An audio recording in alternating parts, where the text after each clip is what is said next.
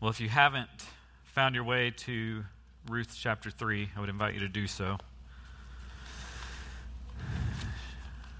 Turning to what many would say is the most beautiful and one of the most moving short stories ever recorded. And you'll notice what I said there, not merely written, but recorded. Because this isn't a story that was sort of thought up of it's not the figment of an author's imagination. This is it's a historical event that took place in an obscure town with seemingly obscure people that were seeking to navigate the tragedies of life. We've said all along that this story really it's two stories. That there is a human story that's meant to capture our attention, but there's a hidden story that's meant to take our breath away. Well, that's going to continue in chapter 3. As John referenced earlier, one of the main themes of this letter is the Hebrew word hesed.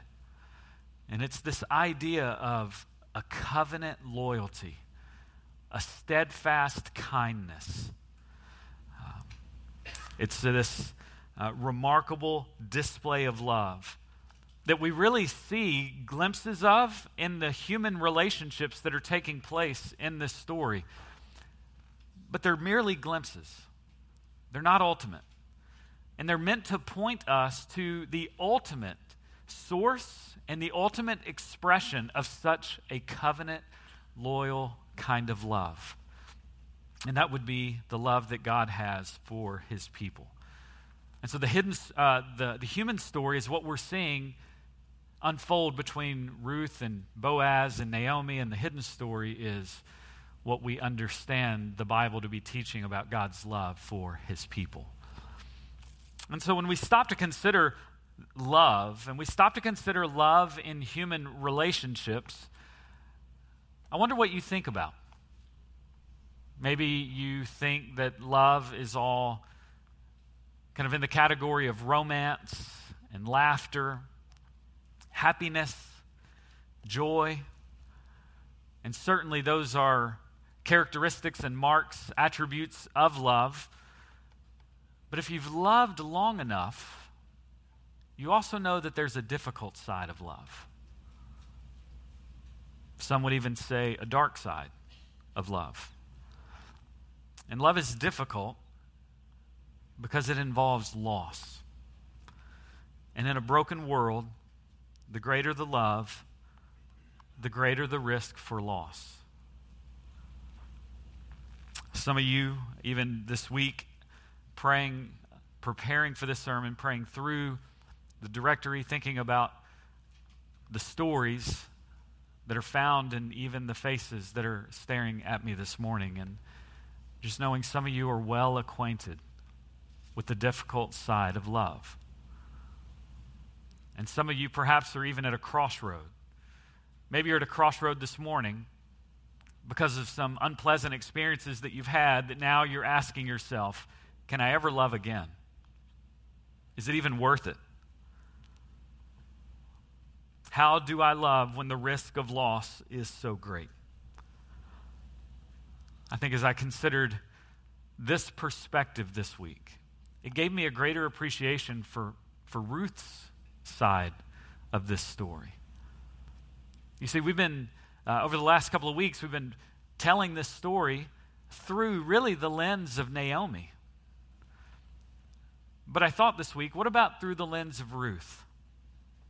Ruth fell in love with a Jewish man who had recently lost his dad. What seems to be 10 years of infertility, only to be culminated by watching her husband and her brother-in-law die. Ruth is well acquainted with the difficult side of love. She understands the loss. In this agonizing display of hesed, this loyal love, she decides to go back to Bethlehem with Naomi. But for her to make the decision to go back to Bethlehem with Naomi would mean that she has to say goodbye to her country, to her friends, to her family, to everything that was home to her. And so Ruth arrives in Bethlehem having lost everyone she has ever loved, except for Naomi. And as she seeks to care for Naomi, we see that God leads her to Boaz's field, and for several weeks, Boaz provides. He provides graciously for Ruth and Naomi's need for food. Praise be to God, it's a time of plenty, but this is what the text tells us, that barley season is coming to a close. And the looming reality is beginning to grow darker and darker over the fact that their future is very unsecure. They don't have food. They don't have family. And so what will unfold? Will there be a future for a family? Can Ruth even put herself out to love another in light of all the loss that she's experienced? And what is it that's going to unfold in the hidden story that's meant to serve our breath away in Ruth chapter 3? Well, let's pray and ask the Lord to graciously attend the preaching of his word so that we can be built up, beholding Christ in and through his word. Our holy God, we come to you, we come to your word. We ask that you would allow us to behold wonderful things in and through your word. We ask that you would allow us to rightly understand what's happening in Ruth chapter 3. And we beg for right understanding, not merely so that we can win theological debates and have Bible trivia trophies stored away somewhere. We ask for understanding so that we can live rightly for you and that we can respond appropriately to the great God who loves with hesed. And so for that to happen, I pray that you, by your Spirit, would attend to the preaching of your word and you would accomplish more with this sermon than is humanly possible. And I pray this because I'm needy, and I pray this because we long to hear from you. And we pray this because you're worthy. And we pray it in the name of Jesus the Christ. Amen. As we've walked over the last 2 weeks through the first and second chapters of Ruth, we have said, and just kind of working our way through this short book, that each chapter serves as kind of like an act. And as the curtain has risen and fallen at different points at the beginning and the end of the acts, we begin to just see, and we're invited to understand the drama that's unfolding in and through this book. Well, this morning we hit Act 3. And we notice that in Act 3, which is in chapter 3, we'll notice 3 scenes. And each of the scenes will revolve and surround conversations. Scene 1 is a conversation between Ruth and Naomi. Scene 2 is a conversation between Ruth and Boaz. Scene 3 is a conversation with Ruth and Naomi. At the end of chapter 2, we were informed that Ruth has returned from the field. And she's returned from the field having worked and gleaned for a long time. And in God's kindness, he has provided for Ruth and Naomi through his choice servant Boaz, as Boaz is being immensely generous with providing food and sustenance for these widows.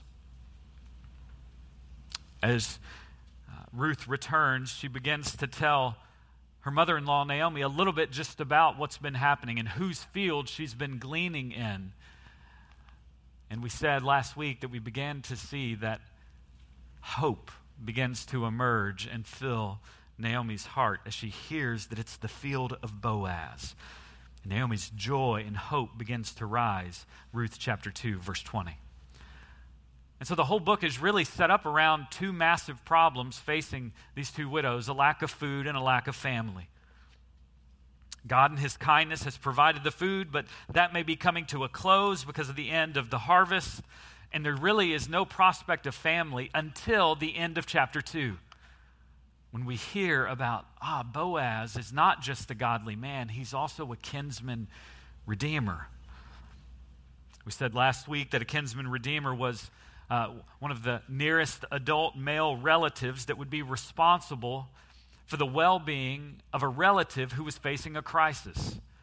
And this is really spelled out in Deuteronomy chapter 25, where we see a relative being charged with marrying and caring for a widow of a brother who has died childless. And so this provision in the law is meant to ensure that there is both provision and prodigy, that there's food and family. And if Ruth chapter 2 highlighted Ruth's initiative to care for Naomi, Ruth chapter 3 will highlight Naomi's initiative to care for Ruth. And so let's look. Scene 1 in Act 3. Ruth chapter 3, verses 1 and 2. Then Naomi, her mother-in-law, said to her, "My daughter, shall I not seek security for you, that it may be well with you? Now is not Boaz our kinsman, with whose maids you were? Behold, he winnows barley at the threshing floor tonight." And so this should come as no surprise to us, as we have seen throughout, that Naomi has a heart that is seeking to care for her daughter-in-law, Ruth. And so she begins even this chapter by saying, "My daughter, shall I not seek security for you, that it may be well with you?" That phrase, seek security, would be, should I not find you a husband that would be able to ensure a future for you? Commentator Darrell Block says, the place of rest or security speaks of the tranquility and the security that a woman in Israel longed for and expected to find in the home of a loving husband. And so it's interesting, she begins chapter 3 really with two rhetorical questions. She knows the answer to, shall I not seek security for you? Of course she should. That's what a good mother-in-law would do for her widowed daughter-in-law. Of course she knew that Boaz was the kinsman with whose maids Ruth was with. And what that lets us know, the author is letting us know that there is a plan. Naomi has been thinking about a way in which to secure a future for Ruth. She has a plan, and that plan would include the reality that it is the end of barley harvest season. Boaz would be winnowing on the threshing floor that night. Far be it from a country line dance, winnowing on the threshing floor means throwing the mixture of chaff and grain and straw into the wind by the means of a fork with large teeth. That's the technical definition. Throwing the mixture of chaff, grain, and straw into the wind by the means of a fork with large teeth. So the idea was that the owner, the workers, the harvesters would go through after harvesting. They would then begin winnowing, and they would take the pitchfork and they would throw everything up into the air, and the chaff then would be taken away. It would go the highest. The straw then would sort of go middle. It would be swept away, and the grain, which was the heaviest, would fall to the ground. And there would be a collection then of the grain that was being harvested. This was normally done in the evening because of the steady breeze at night. It was better suited for a consistent wind than the gusty, heated winds throughout the day. And so she begins by saying, I have a plan. Remember Boaz? Well, what's the plan? Well, let's look at the rest of scene 1, 3 through 5. Wash yourself, therefore, and anoint yourself, and put on your best clothes. I believe the ESV there is a better translation where it would say, instead of best clothes, it would say, put on your cloak. And go down to the threshing floor. But do not make yourself known to the man until he has finished eating and drinking. It shall be when he lies down that you shall notice the place where he lies, and you shall go and uncover his feet and lie down. Then he will tell you what you shall do. She said to her, all that you say, I will do.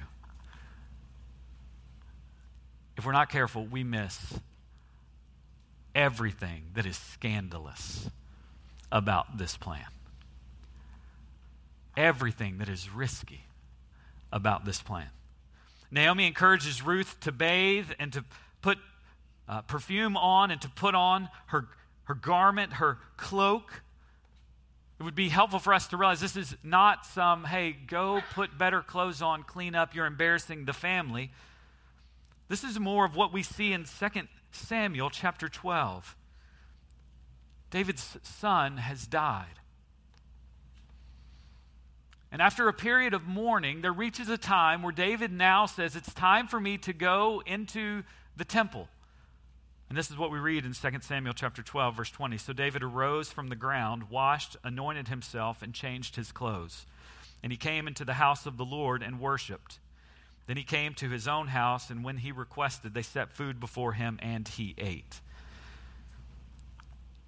And so I understand what Naomi is saying to Ruth here is less of go and put on better clothes and go and take a shower because you smell bad, and more of the season of mourning is coming to an end.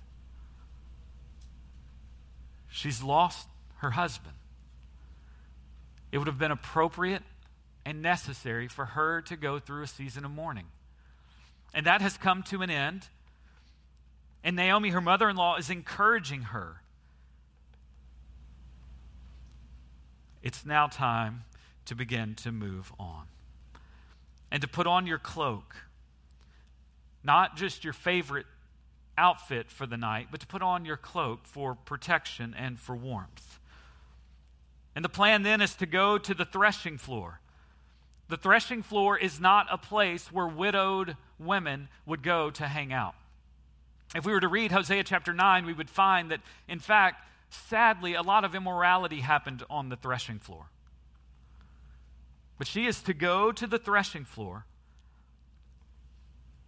and she is to keep her eyes. She's to hide. She's to not be seen, and she's to keep her eyes on Boaz. And when Boaz has finished eating and drinking, and I don't believe this to mean that once Boaz gets drunk, then put the plan into motion. I understand this to be, this is the celebration of a harvest season coming to an end, right after a famine had plagued the land. This would be a joyous occasion, recounting God's provision for his people. Once Boaz had finished eating and drinking there on the threshing floor, and he would fall asleep. Why in the world would he fall asleep on the threshing floor? Because owners of the field knew that thieves would show up and would seek to steal the grain. And so it was not uncommon for those that were winnowing and owners to be found sleeping, protecting their harvest. And while he's asleep, you are to uncover his feet. There's a lot of ink that has been spilled about what in the world uncover his feet means.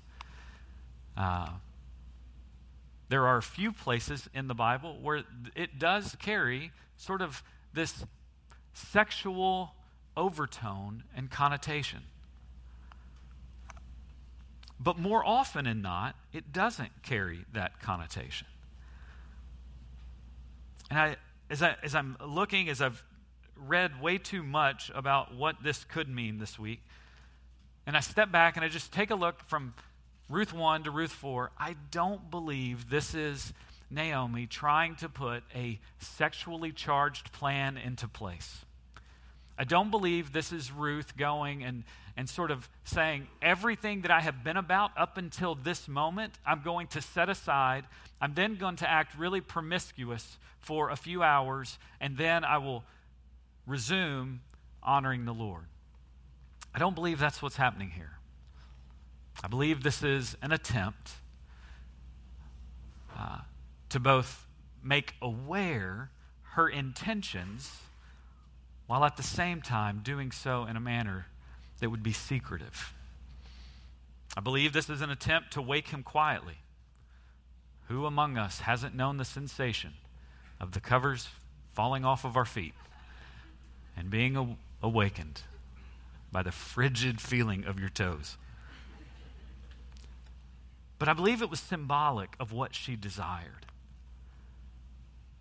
It wasn't merely that she was going to go uncover his feet, and then lay there exposed. In the uncovering of his feet, she would have been covered. So I understand this to be symbolic of what it is that Naomi desires for Ruth and what it is that Ruth should desire from Boaz. To be covered in his protection and in his care and in his love. And Naomi's plan, which again, it just seems to be getting a little bit more of a reach. And a little bit more of a reach. And so put on your best garment, take a shower, put on perfume, go to the threshing floor, but don't get caught. Make sure you watch him, and then make sure you don't miss where he goes and lies down, right? There's not night lights that are on. It would have been very, very dark. Do not get the wrong guy, Ruth. Right? And so all of this is unfolding. And I just, in this interaction, in this conversation, I just see maybe Ruth leaning in to understand, okay, this is the plan. And then when you go, and when he is dead asleep, find his feet, uncover his feet, and you lay down right there next to him. And then when he wakes up, do whatever he says. I put myself in Ruth's shoes this week, and I'm like, what? That's the best you got? Just do what he says? There is all manner of risk in this plan, and the author wants you and I to be aware of the risk. There are so many things that could go wrong. And because of all of the sexual connotations and overtones that this could have, the whole thing could be misinterpreted by Boaz. And then if Boaz was to sort of say, whoa, you're coming on to me. I was just trying to be nice to you, to provide for you. Boaz begins to talk around the town, and guess what? Ruth has no future. But not just that. She could have been spied on. She could have been caught spying on Boaz. She could have been exposed. Her reputation, her plan, all of it. She could have been harmed en route. She could have been harmed while waiting. She could have been harmed on her way back. What if he mistakes her for a thief? Dead of the night, waking up, that feeling that somebody is staring at you in the dark. Right? I mean, I literally asked myself so many questions. What if Boaz is just a heavy sleeper and he didn't wake up?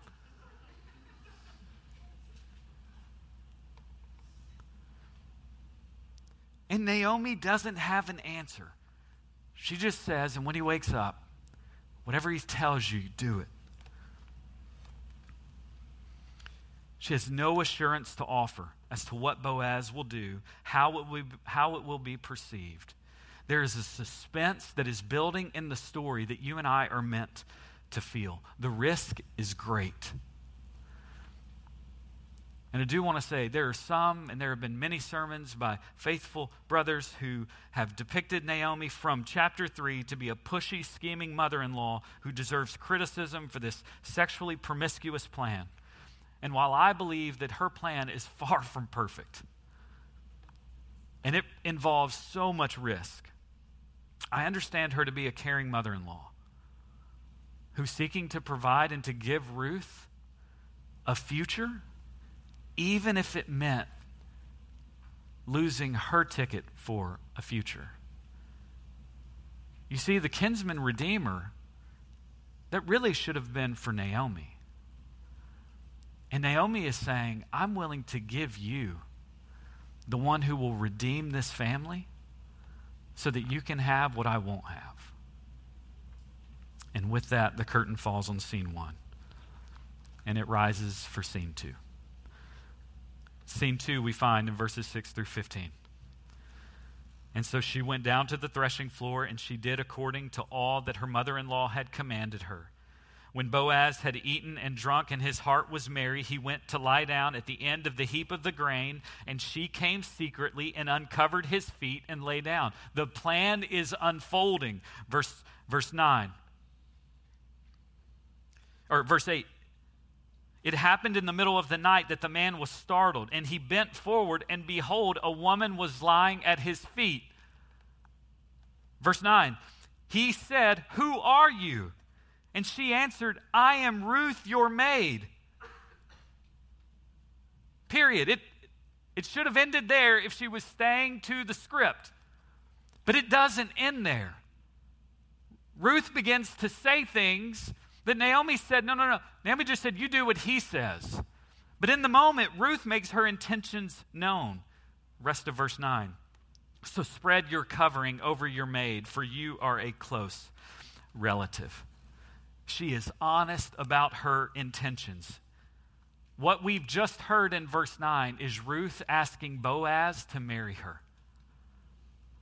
Ruth has just asked Boaz to marry her. Again, Daniel Block, commentator, says, the idiom she uses may be puzzling to the modern reader, but there was no question about its meaning to the Israelite.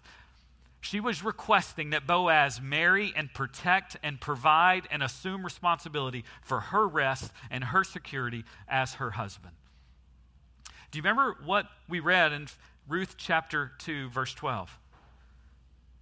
Boaz is praising Ruth for her character. And Boaz says to Ruth, "May the Lord reward your work and your wages be full from the Lord, the God of Israel, under whose wings you have come to seek refuge." It's interesting what Ruth is doing now. Ruth is asking Boaz. It's as if she says, do you remember what you prayed and the blessing that you prayed over me? She says, now I'm asking you to be the answer to that prayer. I'm asking you to be the one through which God will provide a covering. And he'll do it through you. The vulnerability of Ruth in chapter 3 is meant to offend us.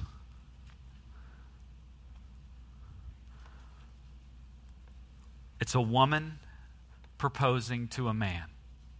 Didn't happen. It's a young woman proposing to an older man. Didn't happen. It's a poor woman proposing to a wealthy man. It didn't happen in this day. It's a servant proposing to her boss. Was unthinkable. And perhaps most unthinkable of all is that it was a Moabite proposing to an Israelite. The enemies of God proposing to one who was a part of the children and the people of God. I'm thinking about this. I'm just thinking all Ruth has known has been lost thus far in this story. And she reaches this point where she's willing to risk her body. She's willing to risk her reputation. She's willing to risk her future. She's willing to risk her heart by this most audacious and scandalous of proposals. I just think Ruth has experienced so much loss. How in the world can she come and yet again put herself out there so as to love? Where in the world does she get the courage? Like, what inspired this kind of confidence? It certainly wasn't the plan. The plan's not even, it's just, it didn't even have an ending. It wasn't her self-confidence. She doesn't approach Boaz kind of showcasing her beauty. It's in the middle of the night. where was Ruth's confidence? She has nothing to offer when he asked her the question in verse 9, who are you?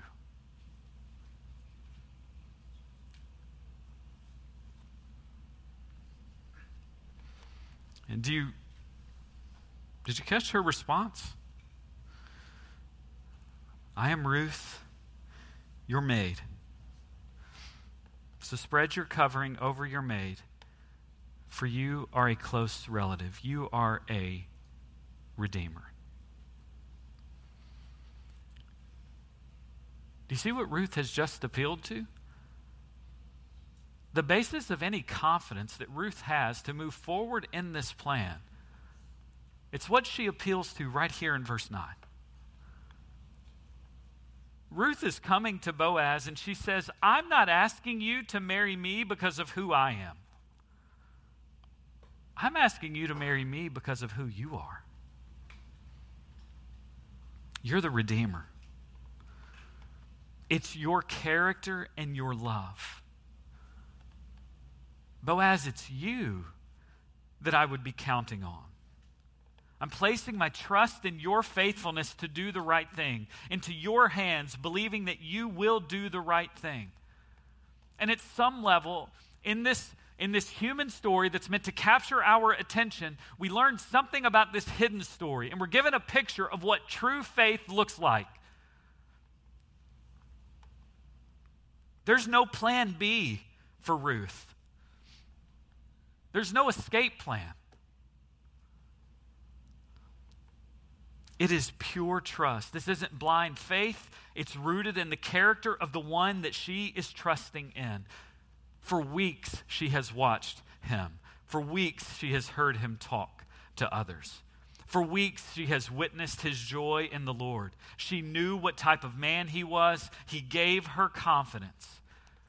And so she's able to go through with what seems to be a very risky plan because she has faith in the character of the one to whom she's appealing to. It's really remarkable, and it's unheard of. And perhaps just as remarkable is how Boaz responds in verses 10 and 11. Then he said, may you be blessed of the Lord, my daughter. And I can just imagine the relief. May you be blessed of the Lord, my daughter. Boaz hasn't misinterpreted. Boaz isn't going to take advantage.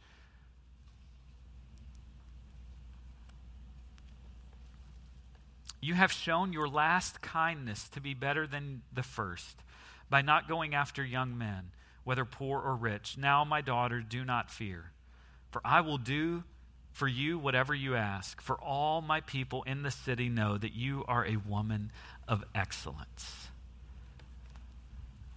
Here's the beautiful thing about Boaz's response. If Boaz was legally obligated to do something, then the whole plan wouldn't be necessary. But the provision in the law was that the nearest relative had an obligation. And then as you begin to kind of get away from the nearest relative, that obligation lessened and lessened. He responds favorably to her, and he tells us why in verses 10 and 11.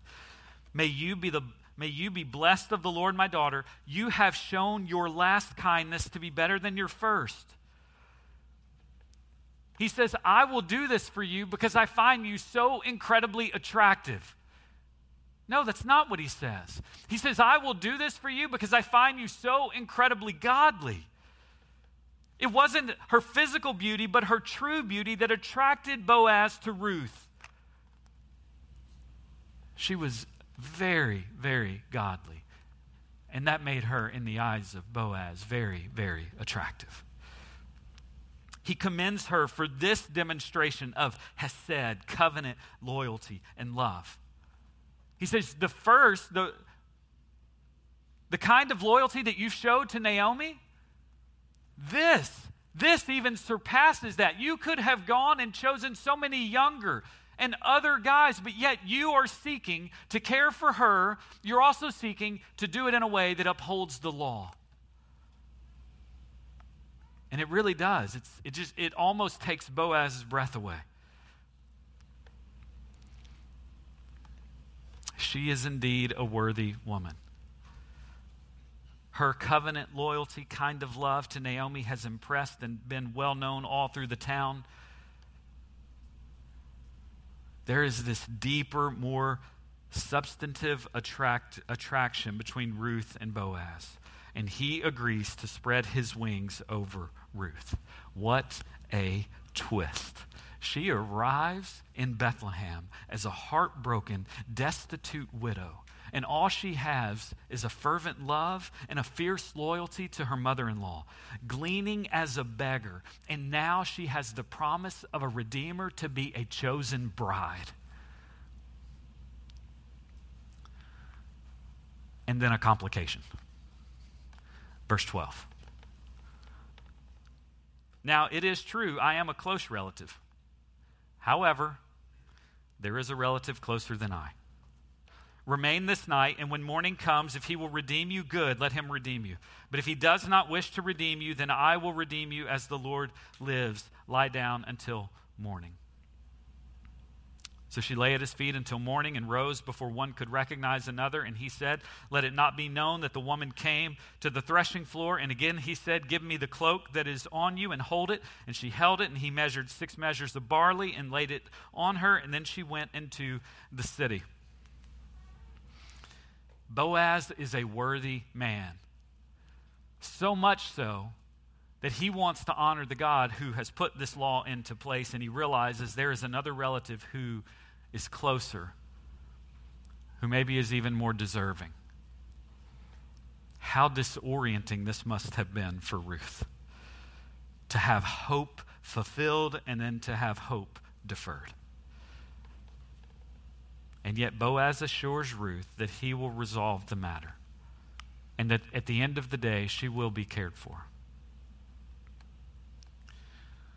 Verse 13, remain here, and if he will redeem you, then so be it. You will have provision, you will have prodigy, you will have food, and you will have family. He sends her off in the morning with 6 measures of barley. Curtain falls. Scene 2 has ended. Scene 3, curtain rises, verses 16 through 18. When she came home to her mother-in-law, she said, how did it go, my daughter? I can imagine, I don't know how much Ruth would have slept that night. I can imagine that Naomi probably didn't sleep much either. When she came home, she said to her, oh, how did it go, my daughter? And she told her all that the man had done for her. She said, these 6 measures of barley he gave to me, for he said, do not go to your mother-in-law empty-handed. Then she, Naomi, said, wait, my daughter, until you know how the matter turns out, for the man will not rest until he has settled it today. She goes home, sees Naomi. Naomi just explodes with curiosity. Tell me what happened. She tells her all that Boaz has done, and the author draws attention to these 6 measures of barley. This seems to be some type of assurance of his intention to resolve this matter. If you will recall, at the end of chapter 1, do you remember what Naomi says as she comes back to Bethlehem? Verse 20, she said to them, do not call me Naomi, call me Mara, for the Almighty has dealt very bitterly with me. Verse 21, I went out full, but the Lord has brought me back empty. It's as if Boaz is the instrument in the Lord's hands, reminding her, the Lord is filling your empty hands again. And Naomi, what you've not known is that even in the lowest point of the valley, he's been working this plan out.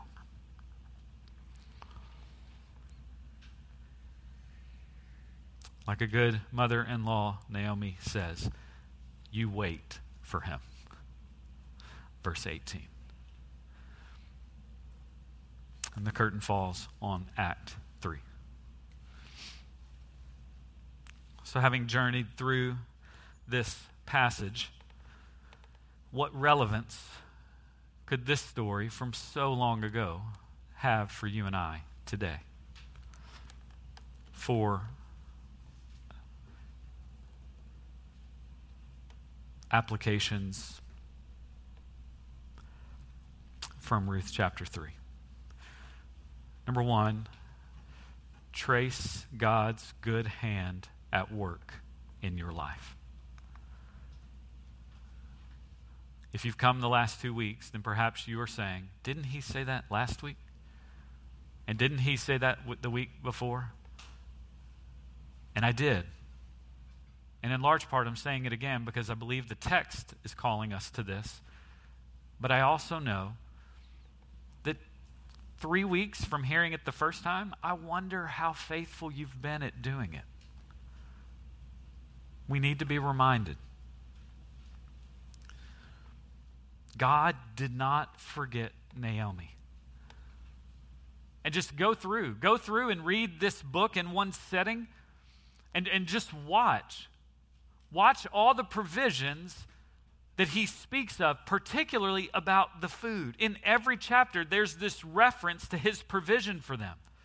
God has not forgotten Naomi. Naomi has misinterpreted his silence. She has misinterpreted the trials. She has misinterpreted the season of difficulty. At no point would she say, God, you're not in control.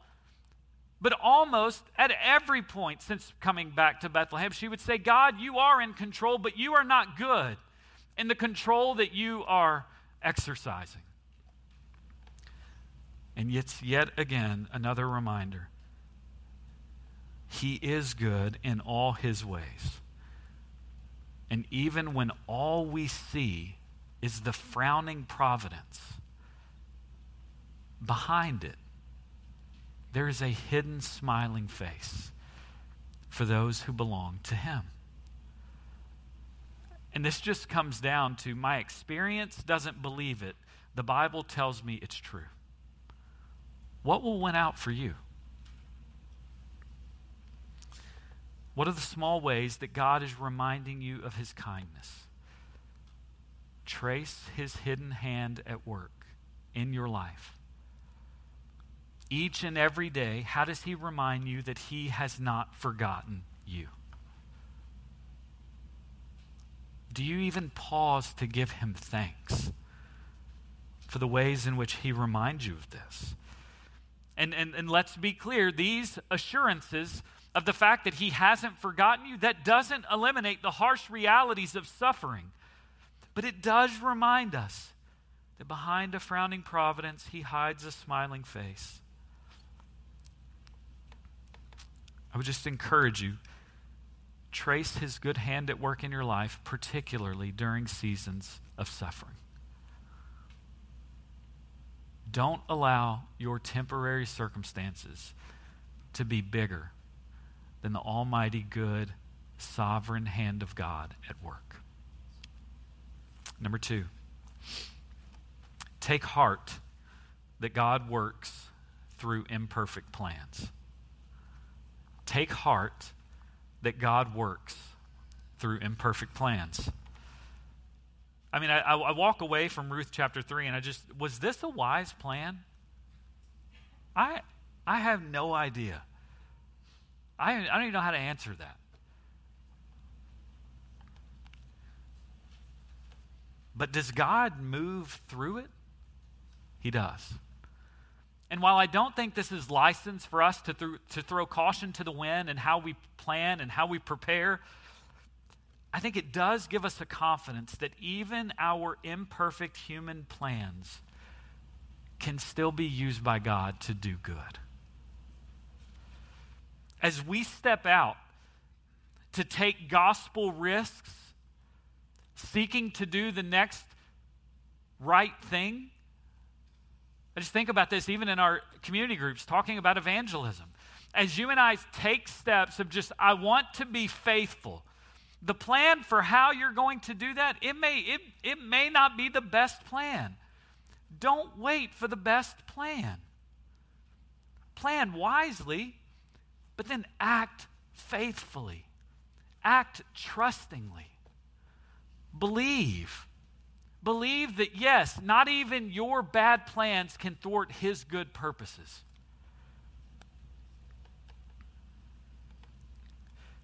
It's what we've talked about. Proverbs 19:21. Though we plan our steps, he directs our paths. God is powerful enough to use your less than ideal plans. Aim at faithfulness and trust him. And sometimes I can get bogged down to just thinking, my plan is not good. I have to wait before I can be obedient. I have to wait until I can map out the plan. And God he is under no illusions as to who he is getting on his team when he chose you. Right? I mean, this is what Paul says. Paul says in 1 Corinthians chapter 1, this is exactly what's happening. But God has chosen the foolish things of the world to shame the wise. That's you. And God has chosen the weak things of the world to shame the things which are strong. That's me. And he's chosen the base things of the world and the despised God has chosen, the things that are not, so that he may nullify the things that are. That's us. Why? So that no man may boast before God. You have regret this morning because of imperfect plans from the past. Take responsibility. Learn from them. But God is big enough to redeem even less than ideal plans. And if we think he can't, then we're thinking on purely human terms and not considering the God who is good and sovereign over all. Third, pursue purity and integrity. Pursue purity and integrity. This is not a major theme throughout this book, but every chapter we are given a picture of just what a godly man looks like in Boaz. And we're given a picture of what a godly woman looks like in Ruth. And in thinking about purity and integrity, they have pleasures attached to them. Right? Purity offers us deep, lasting pleasure that's rich, that's beautiful, that doesn't have regret. Impurity offers us pleasures. It offers us momentary, fleeting pleasures that are often followed by regret and shame and guilt. And this is what I know. I know that on the threshing floor on that night, when it was pitch black, and there was an opportunity for impurity, what kept them from that? It was the greater pleasure of knowing the goodness of God. It was the pleasure of purity. They chose the higher and better pleasure. The pure in heart, they will seek God. They had a clean conscience. They could leave with nothing to hide because there was nothing to be caught. God honors those who trust him and his ways. You don't believe it? Come back next week to just see how God chose to honor Boaz and Ruth and how he upholds and preserves salvation, not just for them, but for his people. If you've failed at purity and integrity, I just want you to know that there is a God who is big enough to forgive you of it. There's a God who's gracious enough to remove your sin and your guilt. And he invites you to the deeper pleasure of his purity. He specializes in redeeming pasts that are stained and giving us futures that are bright.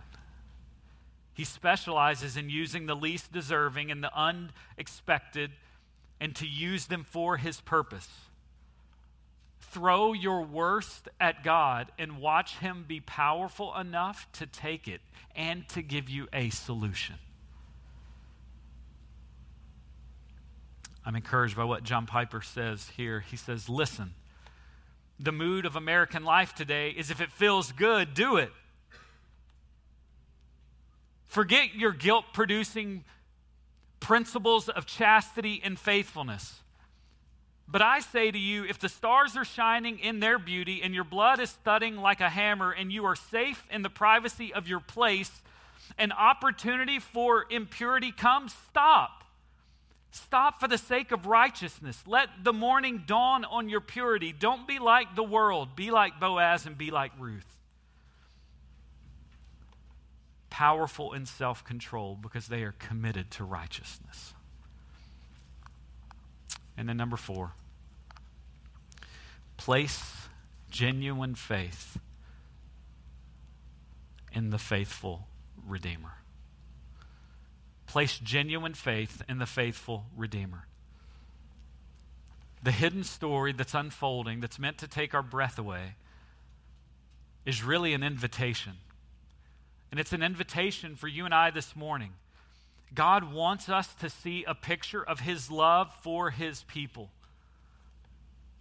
And this story is making that clear. It's making clear, even through imperfect means and an imperfect display, like Boaz and like Ruth, it's making clear how it is that God interacts with and loves His people. The whole story is scandalous. Do you know why? Because Ruth has no business. As an enemy, as an outsider to God, she has no business being where she's at. And the Bible would make clear that you and I, because of what we have inherited from our forefathers, from Adam, from Eve, we have inherited a sin nature. And because of that, we too are born outsiders. Paul talks about this in Ephesians chapter 2. I would just encourage you this week, read Ephesians chapter 2, read 1 through 10. Read verses 1 through 3 and just see what it means to be born and be at odds with God. Listen to Ephesians 2:12. Remember that you were at that time separate from Christ, excluded from the commonwealth of Israel, and you were strangers to the covenants of promise. You having no hope and without God in the world. That's the reality. This hidden story is pointing us to the reality not just of temporary food, not just temporary family, but eternal sustenance and eternal belonging. And the whole picture, the whole drama that's unfolding between Ruth and Boaz, we're meant to identify with this. There's something about this story where we read it and we say, yes, there's redemption. It's possible. There's a way for someone who doesn't deserve to have the way. And the whole time, that story, it resounds in our souls because that is the story that we were created for. Yes, redemption.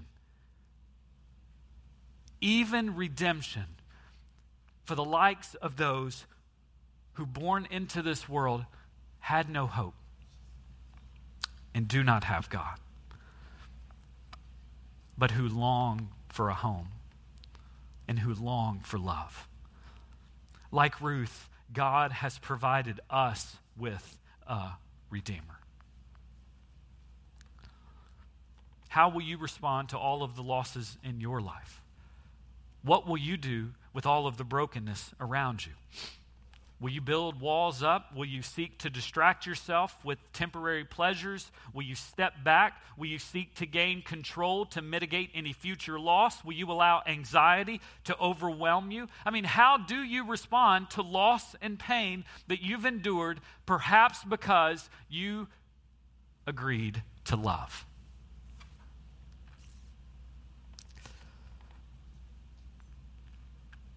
Are you willing this morning to be vulnerable before the sovereign, in full control God, who is perfectly good in all that He does?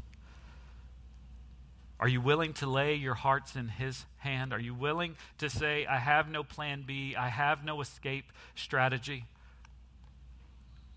That's true faith. False faith begins to provide makeshift substitutes that provide another way out if the thing I'm putting my faith in doesn't work. That's not the faith of the Christian, of Christianity.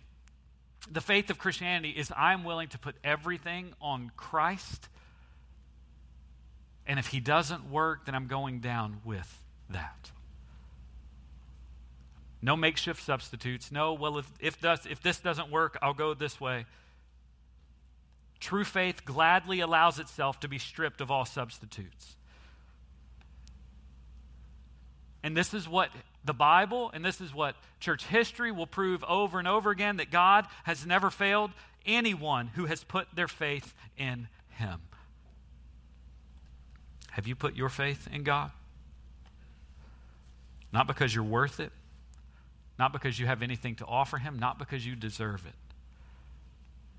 Purely on the character of him, because he's the Redeemer, because he's the friend of sinners, because he's the great shepherd of the sheep, because he's the true physician.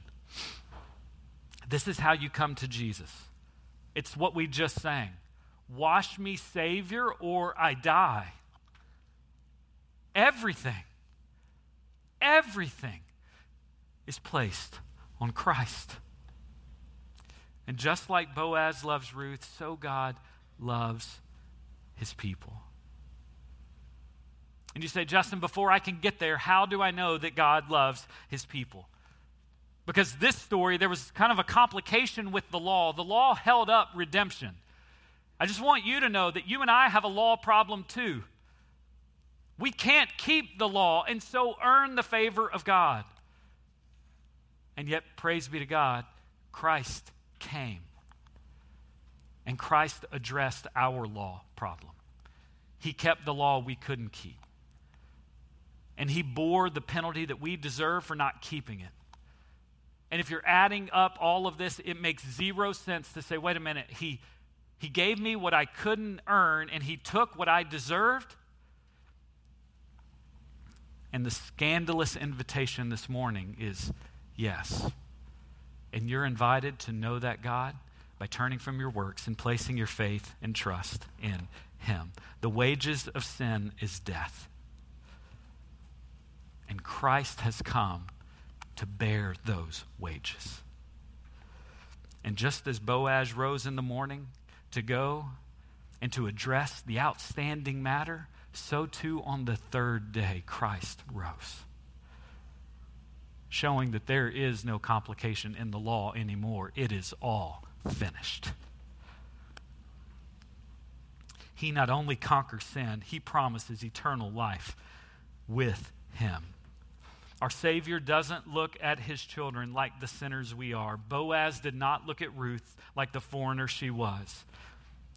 No, to Christ, we are holy without blemish, because on the cross he took in his body every blemish, so that by his wounds our blemishes might be healed. If you're not a Christian this morning, I don't know where you will find a greater demonstration and act of love than this. And so I would plead with you, turn from your sin and trust Christ. Trust him today. Your stained past can be transformed into a bright future.